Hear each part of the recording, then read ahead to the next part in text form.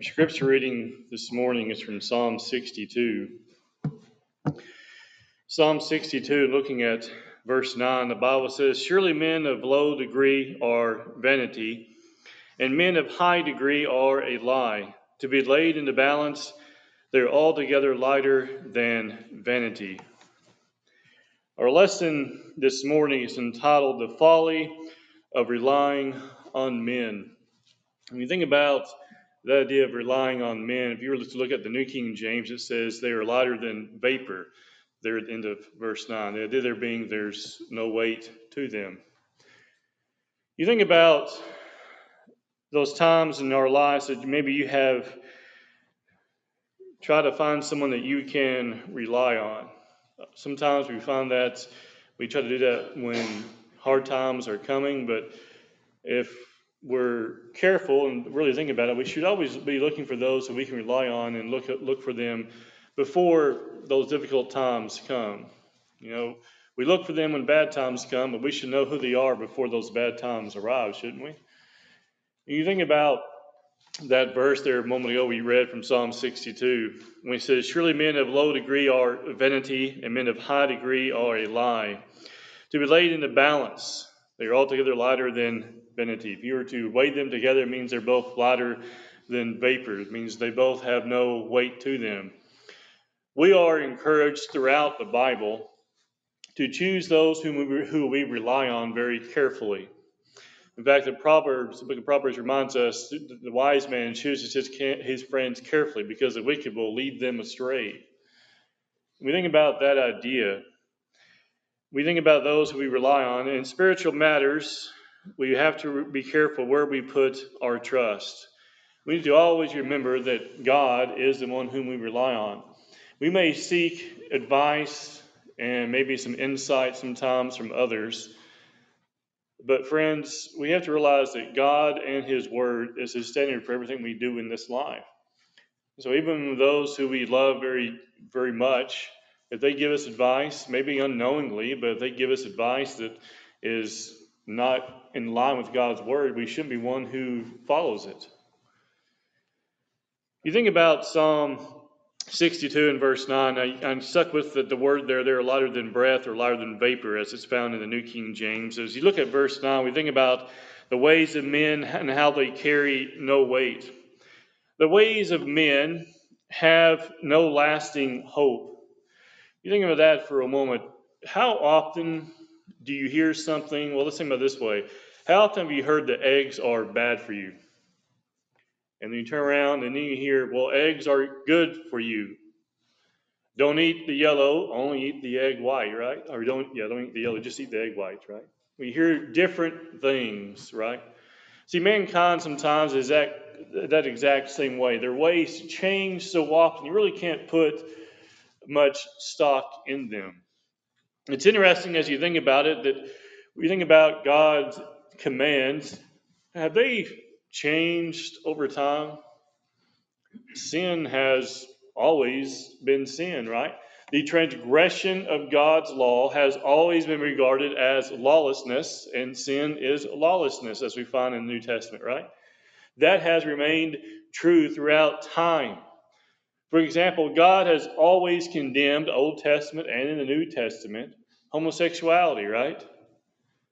Has mankind always been one who has been so condoning of it? You know, there was a time that you didn't speak of it because we knew that it was wrong. We knew that it was unnatural.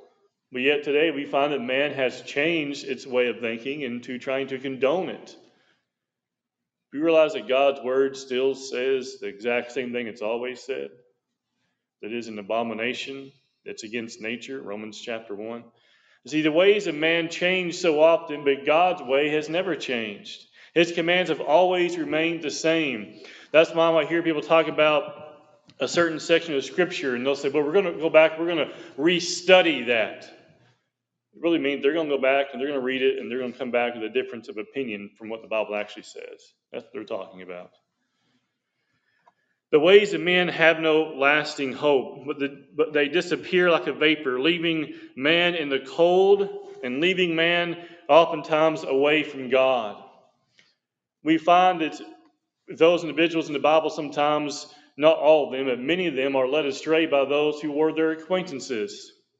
Think about Jeremiah and how in chapter 20 it references those who were his acquaintances, those who he knew firsthand, right? And how because of his stance and wanting to do that which is right, wanting to proclaim God's word, the Bible says that his acquaintances were now watching for his stumbling, as you look there in verses 8 and following. See, mankind changes. If you keep your standard of God in your sight, and mankind changes, well, who gets upset? Many times it's man. We have to remember who we are to rely on. Think about this for a second. Think about ill-gotten gains and how they do not profit. When we say ill-gotten gains, we're talking about many times the way a person profits is sinful. Ill-gotten gains, one of the first things I think of is gambling in all its forms. Lottery tickets, raffle tickets. We kind of downplay sometimes raffle tickets because many times it involves children. But what are you doing? You're purchasing something with the hope of buying something else, right? With a chance you may not be able to purchase anything at all. It's gambling. It's no different than playing poker for money or playing any card game for money or buying a lottery ticket for money. You ever been in line at the store, just pick one and watch someone buy a lottery ticket and watch them lose and turn around and buy another one and watch them lose? I'll admit sometimes it's quite entertaining because I think, well, how long will it take before they learn? And I've seen them do it 2-3 times. Not $1 here, $1 there, and the amount doesn't matter. But we're talking $10, $20, $30 at a time. Let's try again, and then win $5 and get excited. I think it's a bumper sticker on his cabinet my father-in-law has. Lottery is a tax on those who are bad at math, and he's right. It is. It is also ill-gotten gains because in order to have the ability to win, you have to be able to steal from others. I mean, one definition, or one term, or one dictionary rather, defines gambling as a way of theft by consent. People are consenting to you taking their money away from them. Ill-gotten gains do not profit. And there are more ways to profit or to gain by ill-gotten or sinful ways. If you look at verse 10 of Psalm 62, it says, "Trust not in oppression and become not vain in robbery. If riches increase, set not your heart upon them." If your riches increase, do not set your heart upon them. Think about that for a second. What do you think that is talking about? If your riches increase, don't set your heart upon them. Meaning, don't set your heart on riches. There's nothing wrong with being prosperous and being successful, but if that's our only heart's desire, that's the wrong attitude, isn't it? We want to work hard and provide for our families, and that's totally different from just saying, I want to have all the money that I can possibly have. We find here in verse 10, notice what he says. If riches increase, notice there he says if, not when, but if. If riches increase, set not your heart upon them. What happens if we begin to allow money or material things to be our focus? Paul addresses this when he talks to Timothy, how there are those who've gone after, the love of money, and they have pierced themselves through with many sorrows, right? Pierced themselves through with many sorrows because of their pursuit of wealth. We find here in verse 10, it says, "Trust not in oppression and become not vain in robbery." We want to be those who are not taking away from others. We want to be those who are not oppressing others or putting our trust in those who are very, you might say, strong or oppressive in their nature. We have many leaders who are like that today. We're not to trust in riches gained by wickedness. Wickedness leads to dependency upon more wickedness.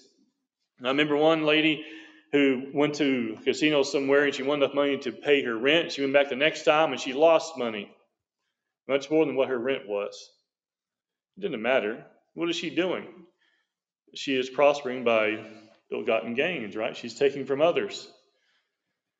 It doesn't matter if we're prosperous or if we fail, we're still in the wrong for even attempting to do so.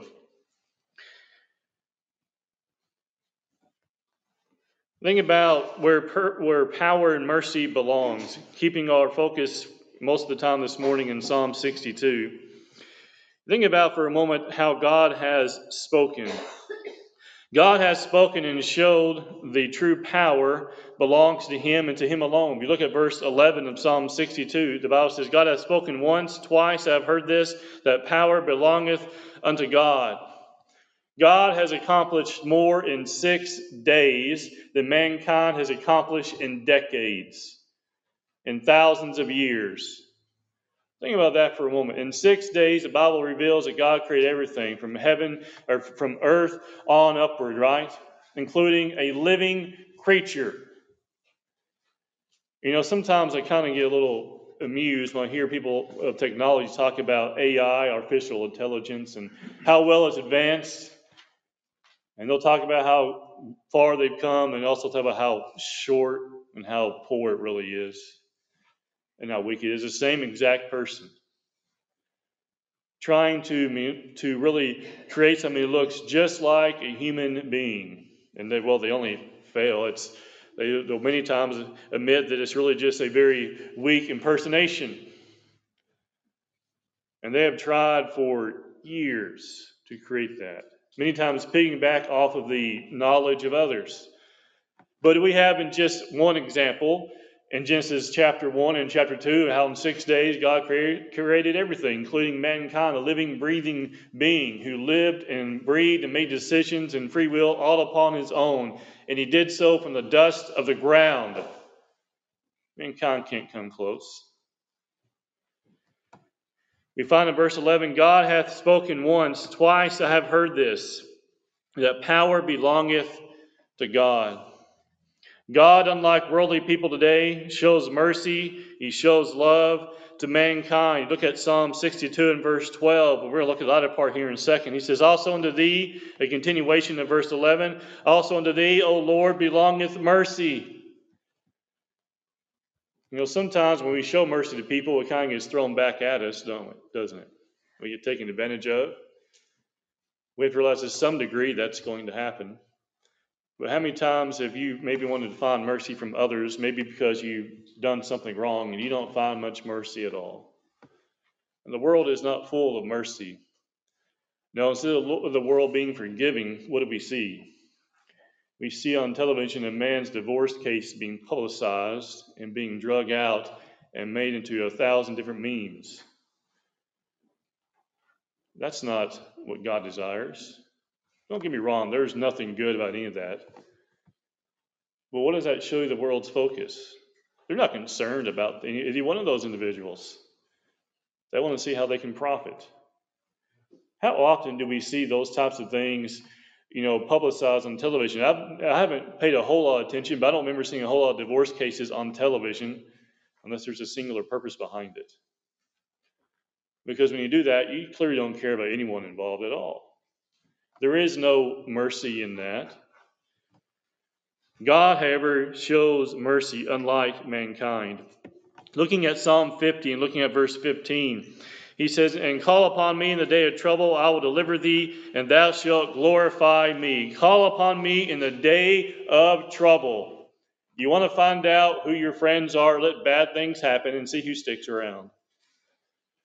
You want to find out how strong you are as a Christian, wait till everything seems around you to be falling down, and see if you're going to still stand up for God and do what is right. We think about everything that's going on, and people like to go back, and myself sometimes included, and look at COVID and say, well, that really showed us where people stood. But we're honest, many times we realize that we knew where they stood long before that. It's just some things are brought to the surface, aren't they?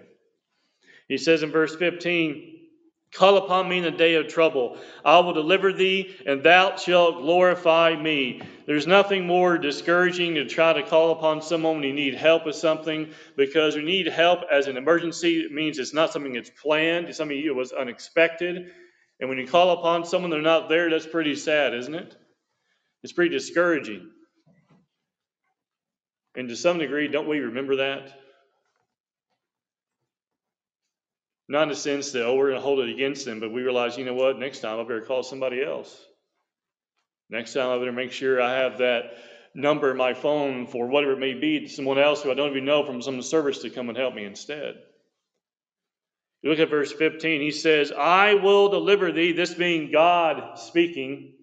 And what will happen as a result? He says, and thou shalt glorify me. You know, maybe we have friends and acquaintances who will help us. I know that I do, and I'm very grateful for that. I know Brother Chris has on more than one occasion helped me in times, and he has. When I remember one occasion we were in the ER because I had an allergic reaction to medicine, which seems to be kind of an ongoing theme.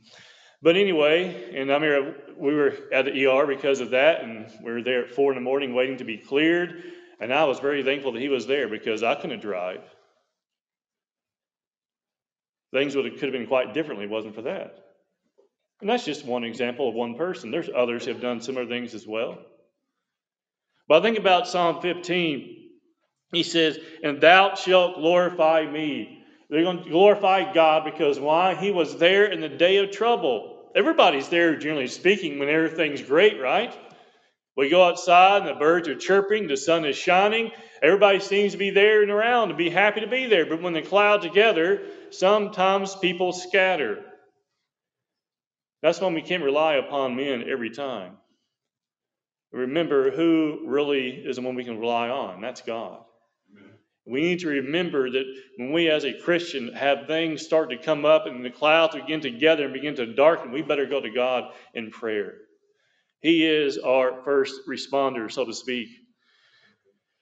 Judgment of the wicked, we have to remember also the judgment of works rather belongs to God.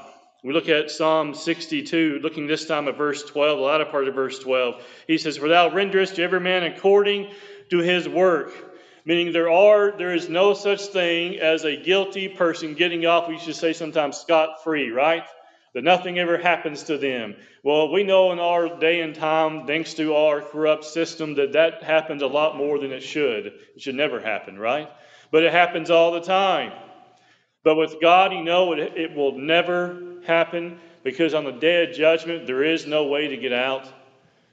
There is no lawyer to plead your case. No matter if money is going to change. No matter how much fame you may have, that doesn't change anything. And we find here in verse 12, he says, for thou renderest to every man according to his work. That man there is a reference to mankind. To every person according to what? His work. Not just his words, but his work. He rendereth to every man. I mean, he gives to every person based upon what they have done. God rewards the just for being just. However, he also punishes the wicked according to their wickedness. Look with me at Psalm 7, this time looking at verse 11. God judges the righteous, and God is angry with the wicked every day. Think about that for a second. We say we hate the sin, but we don't hate the sinner. Why is God angry with the wicked? Because they're in sin. There is no doubt that God loves mankind. We have, in reality, we only need one verse to show that, and John 3:16 reminds us of that, doesn't it? For God so loved the world, which he gets everybody when he says that, right? So loved the world means every living being. And he loves the world so much, he sent his only begotten Son, right? And we find here in verse 7, Psalm 7, verse 11, what is he talking about? God judges the righteous, and God is angry with the wicked every day. Why? Because they won't be with him if they don't stop. That's why. Isaiah 59, verses 1 and 2 reminds us of that, right? What separates us from God? Sin or wickedness. Well, the wicked are involved in sin. Well, why is he angry with them? Because they're not going to be with him forever. They don't knock it off. That's why he's angry with them. You ever been angry with a child, but still love that child at the same time? That's the idea, isn't it? We get upset with our children or our grandchildren, what it may be at times, but it doesn't mean we don't love them, right? Now, as a child, when I heard that, I thought, yeah, right, whatever. But that's the case, isn't it? You're angry with them, but you still love them. You're angry with a person because you care about them. Think about this for a second. If you don't care about someone, are you going to bother enough to be angry with them? To be upset with them. We don't care about them. Hey, they can do whatever they want. You know, God never says that. He's angry with them because he wants them to come out of wickedness and come to the light. If he doesn't care about them, why would he be angry? He's angry because he does care. Look with me in Ecclesiastes chapter 3, looking at verse 17. He says here, I said in my heart, God shall judge the righteous and the wicked. For there is a time there for every purpose and for every work. God will judge the righteous and the wicked. God will judge all mankind. For there is a time there for every purpose and for every work. Meaning God will judge every purpose, every thought, every work of our heart. You look at that phrase, I said in my heart, means he thought about this. He knew in his mind that the judgment day was and still is coming, right? You notice he doesn't speak of it as a possibility. He speaks of it as a surety. It's coming. God shall, not God might. God shall, not God possibly. God shall judge the righteous and the wicked. God will judge all mankind. Some lessons for us today. We want to remember that God is our hope. From God, our salvation, hope, and rescue from evil and the price of sin. That's where our hope is, in God, where he rescues us from those things. Psalm 62, verses 1 and 2. Truly my soul waiteth upon God, for he cometh my salvation. He only is my rock and my salvation. He is my defense. I shall not be greatly moved. What is it that God brings? He brings salvation there, right in verse 1. He is my rock and my salvation. He is my defense. I shall not be greatly moved. If we're moved, it's not because of God, but because of us. You know, why did Peter sink on the water walking to Christ? Because he looked away. He got afraid. He forgot who he was walking to. Pick your reason. There's a lot of them. If we are moved at all, it's because of us, not because of God. And we have a way to come back and be where we ought to be. And God being our defense, as we reminded there in verses 1 and 2. He is my rock and my salvation. Why do you think the term rock is used so many times in reference to God? Because generally speaking, keep in mind, we're not talking about a stone. We're talking about a rock. A rock, generally speaking, does not move, right? I picture in my mind a boulder that does not move. You ever been out on a hiking trail, you're going through the woods, and you see just this giant rock coming out of the cliff? Are you afraid that's just going to, at the slightest touch, just fly off and move? No. You're probably pretty confident it's not going to go anywhere. God is that rock. He's not going anywhere. He is there. He is our defense. He is our salvation, as we're reminded there in verses 1 and 2. He also is our hope, and he is our expectation. In him is our expectation. And looking at Psalm 62 and verse 5, my soul wait thou only upon God, for my expectation is from him. We can expect and should know that everything that we have in life is from God and is because of God. We expect good things from God. When we say we expect good things from God, we know that when anything good happens, it's because of God. We don't expect in the sense that why isn't everything going great? That's not what we're talking about. We know that when things happen that are for the good, that God is with us. And when things happen that are not so good, that God is there with us as well, helping us through those things. In order for that to happen, we have to remember that he is our rock, he is our salvation, he is our defense. He says here in verse 5, wait thou only upon God. Wait thou only upon God, for my expectation is from him. Repeatedly, we see how this hope is in God alone, as we find here in verses 6 and 7 of Psalm 62. He only is my rock and my salvation. Why say only? Because he is the only. He is the only. You know, I get very disappointed sometimes. I start hearing men quote other men as if that makes something true. Men can be wrong. They're wrong all the time. God has never once been wrong. If you were to put up a chart of victories and losses, there'd be a 0 in the losses category, wouldn't there? He's never wrong. Mankind, however, believes we want to place blame on God so many times, right, for when bad things happen, right? Atheists see evil, pain, and suffering in the world, and they say, well, God can exist because there's evil, pain, and suffering. Right, because mankind never makes an evil decision ever. It has to be God, right? Mankind has never done anything that causes pain and suffering upon others. No, that's God. No, that's not true at all. Evil, pain, and suffering began with mankind in the garden, didn't it? And it continues today because mankind has free will. We can choose to do whatever we want, and sometimes we make some terrible, disgusting, horrible decisions. And pain and suffering results because of it. We cannot point the finger at God. Well, we can, but it's going to be useless. In verses 6 and 7 of Psalm 62, He only is my rock and my salvation. He is my defense. I shall not be moved. In God is my salvation and my glory. The rock of my strength and my refuge is in God. He has put his what in God in verse 7? Everything. Everything is in God. In God is my salvation and my glory. The rock of my strength and my refuge is in God. It's all in God. Are we putting all we have in God?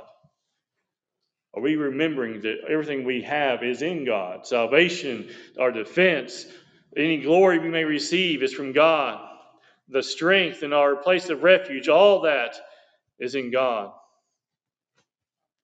Encouragement is given to the wicked to turn to God and to pour out their hearts to Him, as we find here in Psalm 62 and verse 8. Trust in Him at all times, ye people. Pour out your heart before Him. God is a refuge for us.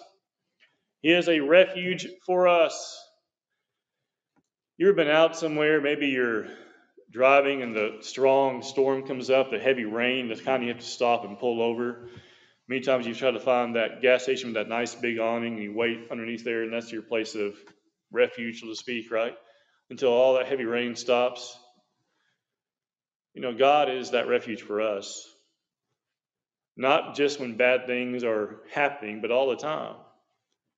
We bring our lives underneath the shadow of His wings, as we reminded in the Psalms, we reminded by Christ in the gospel accounts. He tells to Jerusalem how many times He's going to bring them together as a hen goes to her chicks under her wings, but they were not willing. They were not willing. See, that's usually the problem, isn't it? The problem is not with God, it's with us. It's the willing or the unwilling.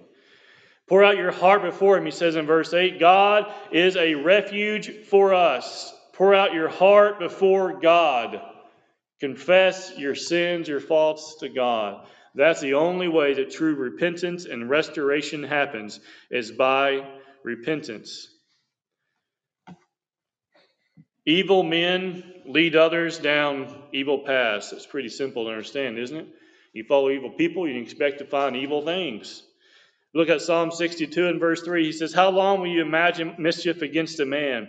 You shall be slain, all of you, as a bowing wall shall be, and as a tottering fence. Well, what's a bowing wall and a tottering fence? They're soon about to fall over, aren't they? He says that's like a wicked man. They're going to fall over pretty soon. Do you want to be with them? Do you want to be lumped up with them? No. Therefore, get away from them, right? Don't be clumped in with those who are going to be brought down because of their wickedness. The evil delight in false words and hide their true intent, as we find in verse 4. They only consult to cast down from His excellency. They delight in lies. They bless with their mouth, but they curse inwardly. Does that sound like something you can put their trust in? You can put your trust in? Remember, God is what? Our place of refuge. He is our rock. He is our salvation, our place of defense. The world, so many times, is what? Quite the opposite. Mankind, don't get me wrong, there are some people out there who are very kind and even moral sometimes. But they're no replacement for God or for the church or for His word. We are reminded here in verse 4, they consult to cast down evil, to cast down from His excellency. They delight in lies. They bless with their mouth, but they curse inwardly, meaning they are phonies, they are frauds. Right? You ever had anyone talk about you behind your back? That's what I'm reminded of there in verse 4. Inwardly, they do what? They curse, he says in verse 4. You know, God doesn't talk behind your back. He'll show you the truth face to your face, right? And that's really how we improve, isn't it? You know, that's kind of how we want our friends to be as well. Hopefully in love, and show us, hey, you know, you might want to reconsider this idea or reconsider what you're doing. That's not a bad thing. That's a good thing. Because sometimes we may realize, you know what, you're right, that's a bad idea.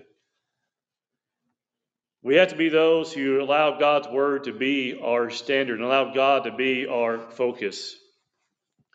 You will never see heaven if you put your trust in men. You might say put your trust only in men, because there are good brethren who we can confide in. But friends, when it comes right down to it, remember, they're still not the standard. They're trying to follow it just like you are.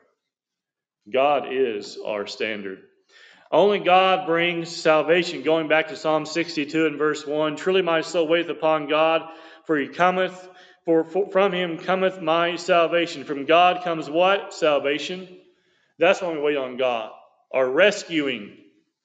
The idea of casting out that line from a boat for that person who's swimming and about to drown, and you cast out that life vest to them. You are saving them. Thus, they have what? They have found salvation in a physical sense that day, right? With God, though, it's spiritual. He is casting out that line for us that we have to grab hold, and by obedience, we are brought to Him. But only if we realize that He is our true hope of salvation, only if we obey Him. God is man's only hope. Trusting in others will be the downfall of many. Isn't that true? We have those today who want to quote scholars, want to quote other men, but they don't want to quote the Bible. They want to quote their preachers, their pastors. Sometimes they even just quote themselves. That's not the Bible, is it? We put our trust in God because in all reality, He is the only one that we can truly put our trust in. He doesn't change. He doesn't judge us based upon our looks or upon our appearance. He judges us, as the Bible reminds us over and over again, based upon our heart, based upon what we do not do, based upon our loyalty to Him, and at times maybe based upon our disloyalty to Him. This morning, as you think about these things, I encourage you to think about where you put your hope, who you rely upon, and do you rely fully upon God? This morning, we can help you anyway. We're glad to assist you. It's going to be sing the song. It's been so